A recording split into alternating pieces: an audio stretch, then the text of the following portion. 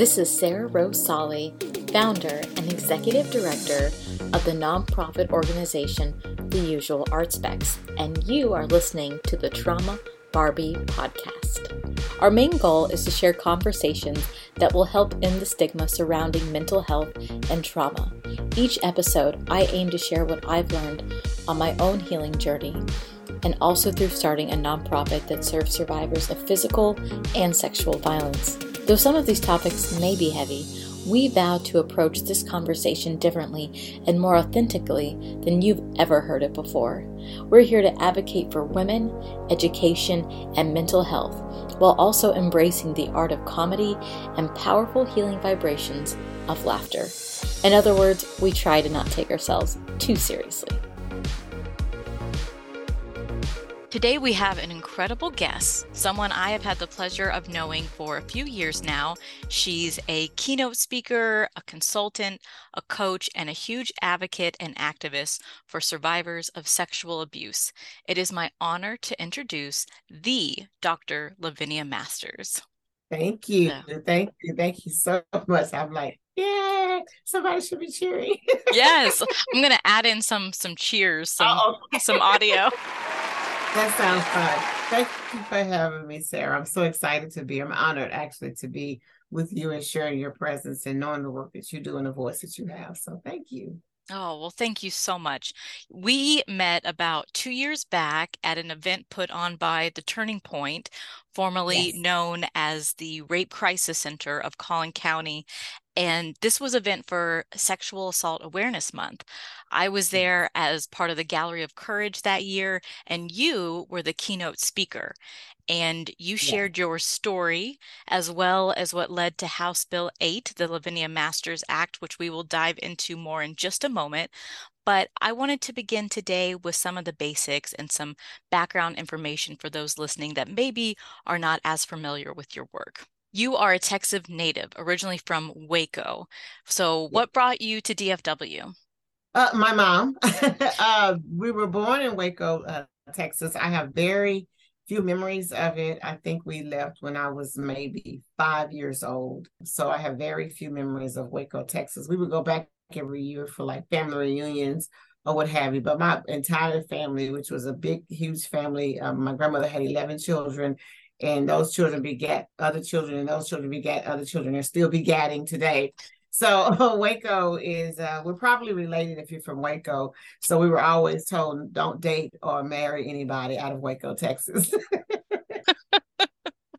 You do so many different things. You wear a lot of hats, as I mentioned, as a coach, a mentor, an inspirational public speaker, an author, and an activist.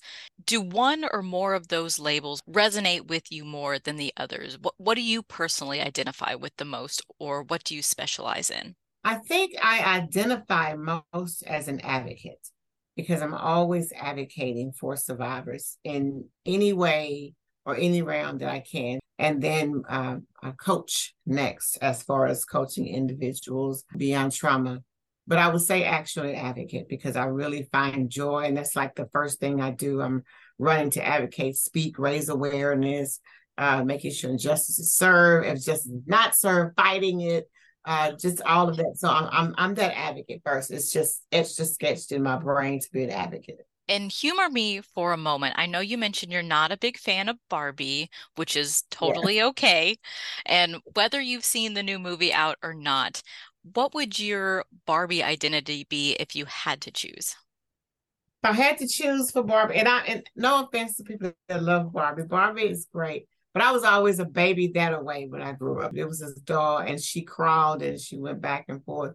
And I was so fascinated with Baby That Away. I guess because she was thicker and Barbie was skinnier. I don't know what it was. But if I was a Barbie, I would say maybe Justice Barbie, willing to fight for justice for others. So I would be Justice Barbie. You've been doing justice and advocacy work for survivors of sexual abuse for 21 years now, and 30 years you've been a speaker on this cause. It's amazing how when you have a love for your calling or your purpose, and when you walk in it, you don't really keep tabs of what you do, how long you've done it, and and how far you come, you just do it. It's just a part of you. So when I sat down to do pen to paper, when you asked me that, I was like, wow, it's been a minute. It's been a minute. And it's funny because I know some other advocates that's been in the game longer, or actually CEOs of crisis centers. They're like, I remember your name back in 1998. I'm like, really? Has it been that long? But yeah, it's been a minute. You just because you've just done the work. Where does that passion come from? Can you tell us a little bit about your story? Yes, I can. That passion comes from me being a survivor of not only childhood sexual abuse, but a heinous rape at the age of 13 years old. Someone had broken into our home when I was 13 and raped me at knife point in the Dallas area. And I didn't know who it was, where he came from, why he chose me. But he stole my innocence away. And when I realized he took more than just my innocence as a child that night, he took like the way I lived, the way I thought, the way I processed things, the way I encountered people, the way I handled things. Just my whole way of living is what happened when you're violated in that manner. And so I found out, then I had an encounter with the police department that was not pleasant, as far as asking me questions, as far as was I sure it wasn't my boyfriend? Did I let the perpetrator in the window? And was I having sex and not wanting my mother to know? And that later taught me that they started the precept within me of not believing. I knew they didn't believe in me as a victim, which meant they didn't see me as a victim, or not even a child as that much. So that really set me in a very dark place as a victim of sexual violence. And like I said, I already dealt with childhood sexual abuse, but I think that was more of a shock, and it thrust me like in some sort of matrix as a victim, that I had not even focused on the childhood sexual abuse anymore. But fast forward, as I began to overcome and try to come out of that victim mentality, which I had to because I decided to accept my husband's hand in marriage. And I wanted to be a better person for not just him, but for myself. And then when we brought a child into the picture, I was like, oh my God, what have I done? I have really got to work on this person. What I saw was that we didn't have, if we had it, I didn't know about it, the resources. We didn't have the advocates that spoke out, the advocates that raised awareness, the advocates that tell you it's going to be okay. Didn't have anyone to say you can overcome this trauma. Didn't have anyone to tell me that the things that I was feeling, the emotions, the psychological things that I was going through were normal for a victim. So this began to fuel me in my healing processes, where the things I didn't see, or the things that I lacked as a victim needing to survive and thrive in society, I vowed, to God that I would make them happen for others. And so that's how I began this path of speaking out, and at whatever the cost was, because I know it was a blessing to survive that night with that knife to my throat by that stranger who was adamant on taking my innocence. And I didn't know if I was going to live or die. And so with that, I knew that there was something greater for me to do. I knew that I had a purpose in life. And then I began to understand that this pain, no matter how traumatic it was to me, that it was for a reason. And I know some people may say that's idiotic to say. No, it's not. It's not. It's really not, because you have to look beyond things that happen to you that are traumatic. You have to look beyond a lot of things. If not, you get stuck in a rut, or you'll be in a place where you feel completely hopeless, as if nothing else is meant for you to do. So you have to change your mindset and look at things in a different perspective, so you can change the whole trajectory of your life and your healing processes. And so that's exactly what I did. And that fuels even now me to continue to fight in my passion of giving back, and then going back to rescue others, because I later learned 21 years later, as I was doing my healing processes, that my rape evidence, or my rape kit, was sitting on a shelf, which means that my justice system had basically forgotten about me. And that really set a fire under me. Instead of me being angry, knowing that I couldn't prosecute because I was told I missed 2 statute of limitations, that something had to be done. Because if I don't do this, who will? And I know we can say, well, somebody eventually will, but when and who? And I put myself out there because I felt that it was worth it, not just for me and my healing, but for others. I have to commend you on so many levels, because first of all, I've heard you speak on advocacy now a couple of different times, and everyone in the room feels that passion that you have. Your delivery and your message is full of hills and valleys where you have us laughing at one moment and then in tears the next. You've truly found a way to take something so vile and dark and turn it into a positive way to help others. And I can only imagine that sharing your story and sharing those details of your assault can be exhausting, over and Yes. over. Not to mention having to be so vulnerable all the time, talking about a subject that unfortunately is still considered a bit taboo. Yes, So, ma'am. so what keeps you motivated year after year? What keeps me motivated is basically, like I said, my faith in God, my faith in knowing that others will have that opportunity of hope. If you've lived in a space, and I know you've experienced traumatic experiences in your life, if you lived in that space of darkness and you felt so alone for so long, you have to make a conscious decision that I'm not going back. I refuse to live there. I refuse to even just look at it anymore. If I go or if I'm there, it's because I'm rescuing somebody else. And so that drives me. It drives me because I want to live my best life. I bring laughter. I do my grandma shenanigans because it's just peaceful for me. And I realize the things that meant to destroy me, you didn't do that. And I'm not going to allow you to do that. And that's what I want others to see. You have that power to not allow it to take hold and put you in that rut that you believe you have to stay in. I'm so glad you brought up the laughter, because we talk about a lot on this podcast how healing laughter can be. And that's been Yeah. one of my personal ways to heal. And you Yeah. mentioned your spirituality as well. And I think so many people can relate to that. I know I certainly can. There's Yeah. nothing that can take the place and support of a higher power, especially when Yeah. you've been, again, at rock bottom.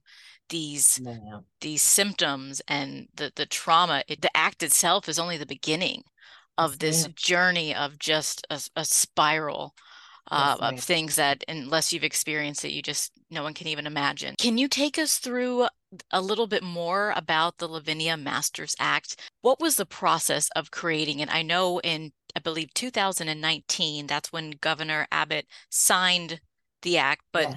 when did you start working on this? What were some of those first initial steps?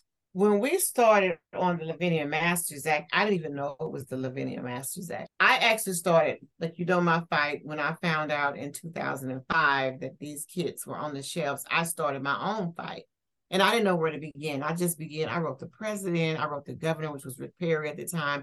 I'm writing everybody. I'm going to my legislators in my area, knocking on their doors. I'm like, oh my God, do you know that there are about 500,000 rape kits on shelves nationwide, about over 20,000 statewide in the state of Texas? Some would say no, some would say yes, some would say I got my information wrong, some say I don't understand the law. I mean, I got all kind of runarounds, but I kept pounding the pavement like I was looking for a job or something.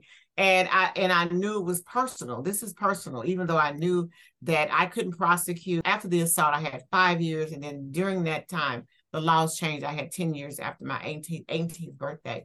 But nobody ever notified me of that. So I didn't know. I started advocating then. And then different senators would pick me up to want to speak for them. And I think that was Pennsylvania, Louisiana, different states was wanting me, and then even Texas, Senator Cornyn, Senator Wendy Davis at the time, and they would pick me up and speak. Ted Poe, who's now retired, said I was the voice behind the SAFER Act, the federal act for the money for funding for rape kits and different things of that nature. And I just kept fighting and fighting. And then the beautiful part was when Senator Wendy Davis, we were like a dynamic duo speaking for victims of sexual violence. And so she lost that bid. And when she lost that bid, she referred me to Victoria Nyave. Victoria had seen during the Me Too movement, she saw the video, I Am Evidence, and she was like, oh, I have to get involved. What can we do? So I had been on the Congress task force for sexual violence, been to Washington with that previously, been to the Justice Department. They flew me out to DC. I've even been with Mariska Hargitay, her organization, Joyful Heart, foundation about the backlog and gave my ideas. I think it was 2009, 2010. We end up being in Congress again together in 2017, her and I, on that task force. And so I had just been working. And like I said, wasn't keeping tabs. I was just the voice in the face for the rape kit backlog because of the injustices I saw that victims had. And then we got the task force together. So finally we came up with the resolution. And when they came up with the resolution, she said, we're going to name it after you, the Lavinia Masters Act, House Bill 8. And I was on the phone like, huh? No. And she was like, yes. I'm like, no. And I started crying. When she presented it to the House, and when she went before the House, it was unanimous. And I was in tears. I remember watching from the school, and they were like, because I went out the room and I was watching on my phone. They were like, Lavinia, you okay? I was like in tears because I felt like I had my day in court finally. And I was like, oh my God, they see me. They finally see this little Black girl that was raped in the projects. And it was just amazing. And then it went to the Senate, and I can't think of what you call him, but the head person over Senate, he called my name. Over the years, I've always testified for other laws of victims of sexual violence in Texas. Like I said, I've been doing this for years. They would call me, I'd go to Austin. And he was always the one to give us a hard time, always. He called my name and I stood up. I was like, oh Lord, here we go. I stood up and he goes, Lavinia, he said, do you want this law to pass? And I looked, it was crowded. The room was crowded. And I was kind of embarrassed. And I said, I know this man is not about to try to embarrass me, because Lord, I might embarrass him back. And I'm like, but I can't allow this law to be in jeopardy because of my personal issues. And I said, yes, sir, I do. And he said, good. He said, because it's going to pass. You don't have to worry about anything. He said, if you want to wait here all day and do a testimony, you can. He said, but if not, because they had a long day. I mean, it was packed. He said, yours is first on my list. He said, it's going to pass. You have nothing to worry about. You're free to go. And I looked around in shock, and everybody was looking at me, and they kind of clapped. And I'm like, this is not a normal hearing. And I left, and he said, but don't tell anybody. I went right outside to the garage, and I got on Facebook Live, and I'm like, it's gonna pass. But I'm not supposed to tell you guys. It was so funny. But later on, I think it was like a month later, before the Senate, it was unanimous again. And I was just shaking, and I was in tears. And I listened to Victoria again, and they had me stand up. And I felt like I finally had my day in court. And I felt that she was my lawyer that God had appointed for me to be my voice and speak for me. And it was just, it was an amazing and phenomenal day. Somebody finally saw us. They're finally fighting for us. We have a voice. Do you realize how powerful we are? And we didn't even realize it. So I was really living in those moments for those years. And it's like now I'm like, oh, okay. I am House Bill 8, the Lavinia Masters Act. So that's why I say it the way I say it, and people don't get it. Like, but the Lavinia Masters Act is an act of courage. It's an act of beauty. It's history in the making. It gives survivors now a tracking system, which I would have loved to have had back then to even know what's happening with my case. It gives them a mandatory 90-day process. Then it gives them up to a 50-year statute of limitation that doesn't start until that DNA is extracted and ran to start the process, which is beautiful, because back then how we lost our time was as soon as the assault was submitted, like mine was July 31st, 85, that's when my clock began. But now, say if they didn't start, like if they didn't pick my kid up to 21 years later, that's when the clock begins. And so that's how I miss justice, but nobody else will miss justice from our failures of the past here in the state of Texas. And I'm excited about that. And then it also gives those survivors that are not ready to come forward, though it gives them a 5-year non-report, moving forward with that sexual assault before they decide, which I think is also a beautiful thing, because you have to understand the mind of a victim of sexual violence. Everything is out there, is scattered, is fearful. I was afraid. My perpetrator, although I didn't know him, told me he knew my family. He would come back and kill us if he saw the police come. All of this, as I was getting older, it played in my mind. I began to become paranoid and things of that nature. So I think it's a good thing.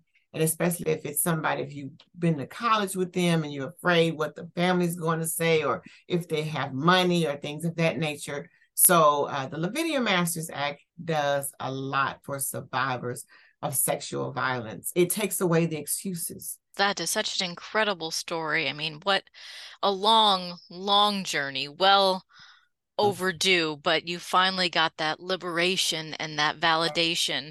And not only, again, for yourself, but you're actually changing the lives of so many other women because of that. And all this started with just you kind of a few phone calls, right? Starting to call up different political figures and government officials, right? Yeah, and writing letters. I still have some of my letters now, and the responses back, and me going to the local legislators as their constituent. I'm like, hey, because I didn't know where to begin, but I just jumped out there. It helped that I had the media involved, and they loved the whole idea that a survivor was willing to give their name and share the story publicly, and had no fear with doing it, and they could use them in that capacity. And they helped create the platform for me. I did it so freely because I also realized, I remember Ed Levendera, I'll never forget, I asked him with CNN, because so many CNN sins were coming to my house, and I don't watch CNN like that. So I asked Ed Levendera, since he was local in Dallas, I said, can I ask you a question? I'm not trying to sound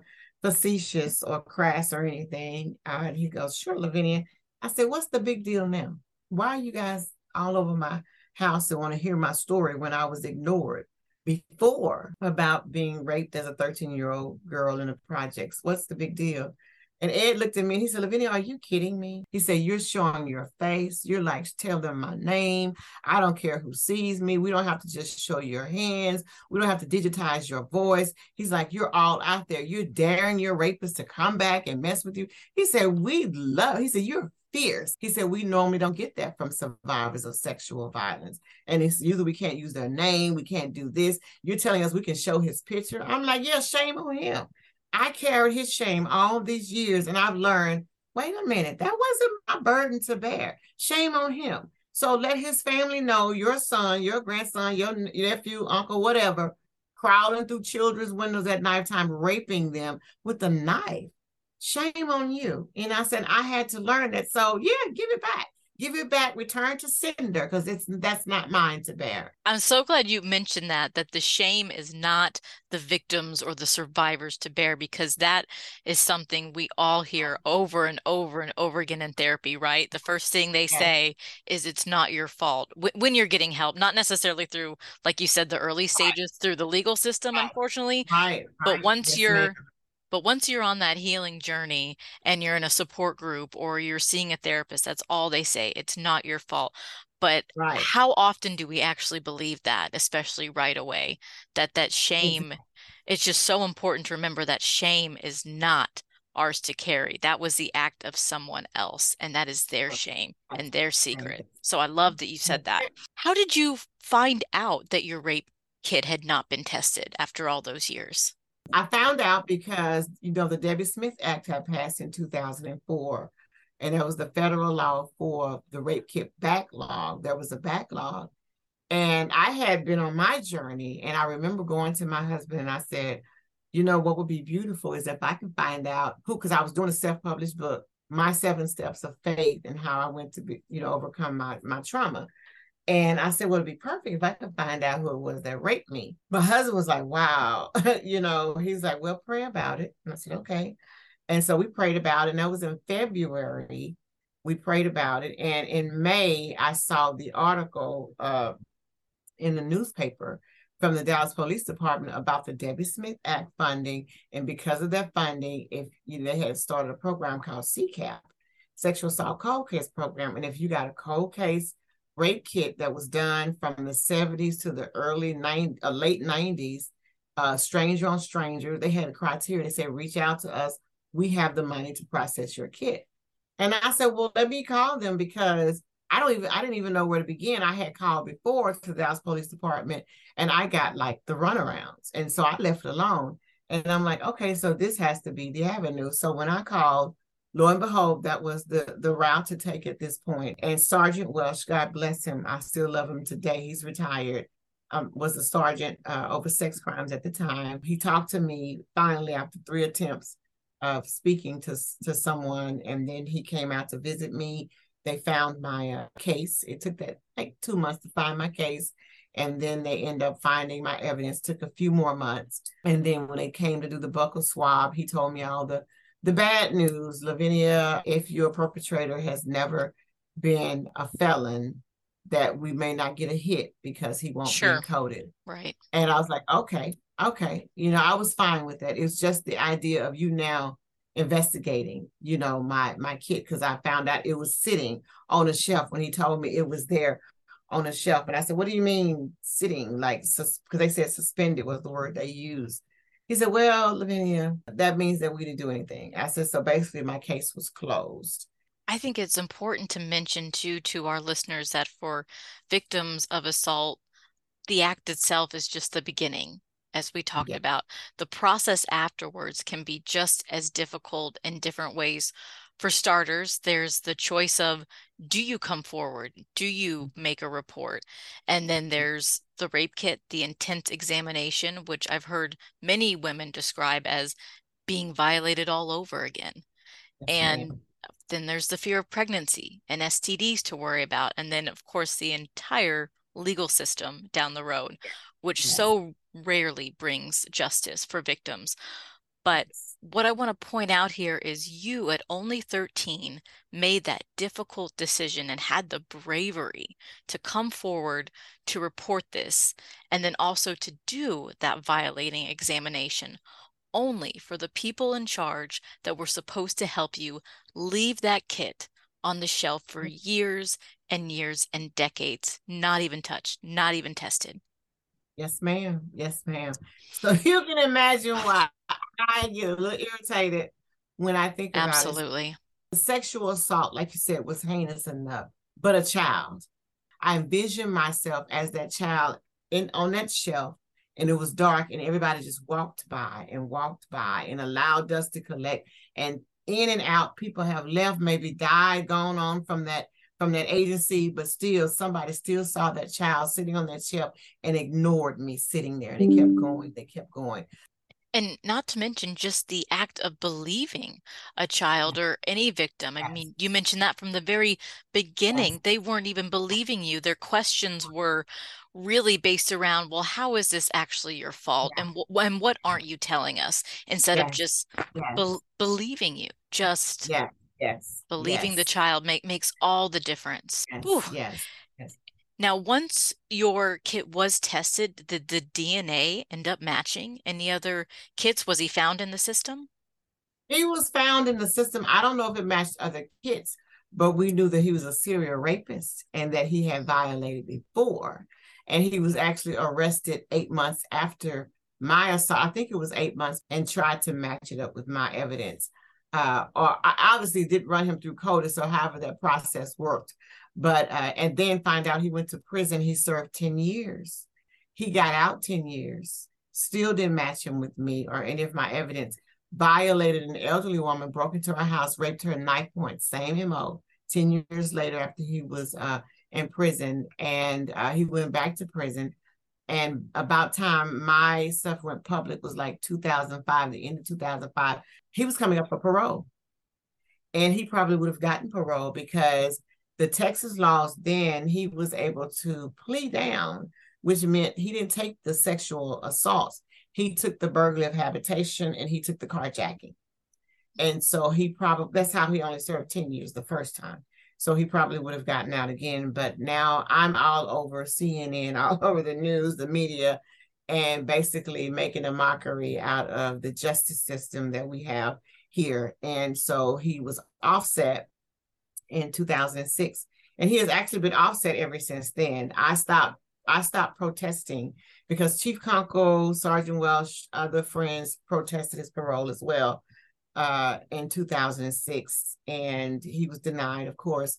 I stopped protesting in 2009 because there were other survivors, a part of the CCAP program. We got together and we helped formulate a law with Senator Corona at the time, where I can't remember the House bill number right now, but it's a law today where if a cold case is involved with the sexual crimes, that it goes on the perpetrator's DNA if they weren't able to be prosecuted, such as ours. And so that DNA is on their records. That was a major plus for us then, to have that even, scratch the surface of trying to help victims of sexual violence. But yeah, them blaming us and making us feel like they didn't believe us was awful, because that's what you feel. You don't believe me. You don't believe me or in me as a person.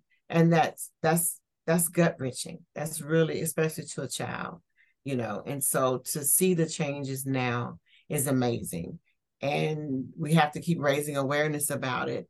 And we have to keep speaking up about it, because if not, I'm a believer that history can repeat itself. The numbers can grow again. Things can get out of order because the voices go back to silence, and we remain in that space of being a taboo. And we can't allow that to happen. And real quick, to make sure I understand this, going back to the DNA in the kits, if the kit had been tested, your kit had been tested in a timely manner, would that have helped prevent other potential rapes and crimes? Yes, ma'am. So if our listeners take nothing else from this extremely important episode, that is just, no wonder they have a law named after you. This is crucial. I mean, how infuriating is that? Oh my gosh. Very infuriating. And it's so important. And I try to really promote survivors or victims at the time, if they are violated, if they are in that position. And I know it's scary. I know it's heinous. I know we're filled with a lot of fear. I lived it. But that evidence is so important. It's so crucial. And we are fighting and changing laws and doing things where we can hold these perpetrators accountable. And even if you want to do the non-report, you have 5 years, but that same evidence, I don't care if you did know him, you went to college with him, if it was Papa, whomever it is, I'm pretty sure that you're not the first, or if you were the first, you're not the last. Right. And I'm not trying to sound crass. I don't think they just wake up one day and say, oh, I'm going to go rape somebody. Oh, I'm done. I didn't like how that felt. I don't believe that's their sick mind, but I believe it's sick. So that evidence, getting that evidence, going to the police, making that report, even if you don't want to go to the police, you have places like Courtney's Safe Place with a Turning Point, where they have their own facility, going and just get that exam and get that evidence so we can have it. It's crucial. It is crucial to have. And we're giving you back control by allowing you to track that kit and know what's going on step by step throughout the process. Lavinia and I had so much material to cover when it comes to the law passed in her name, her advocacy for sexual assault survivors, her childhood, and even her personal life, that we decided to convert this interview into 2 podcast episodes. So we hope to see you again as we discuss the incredible Lavinia Masters, aka Justice Barbie, part 2 next time. Thanks for tuning in. This podcast is something that we do for fun.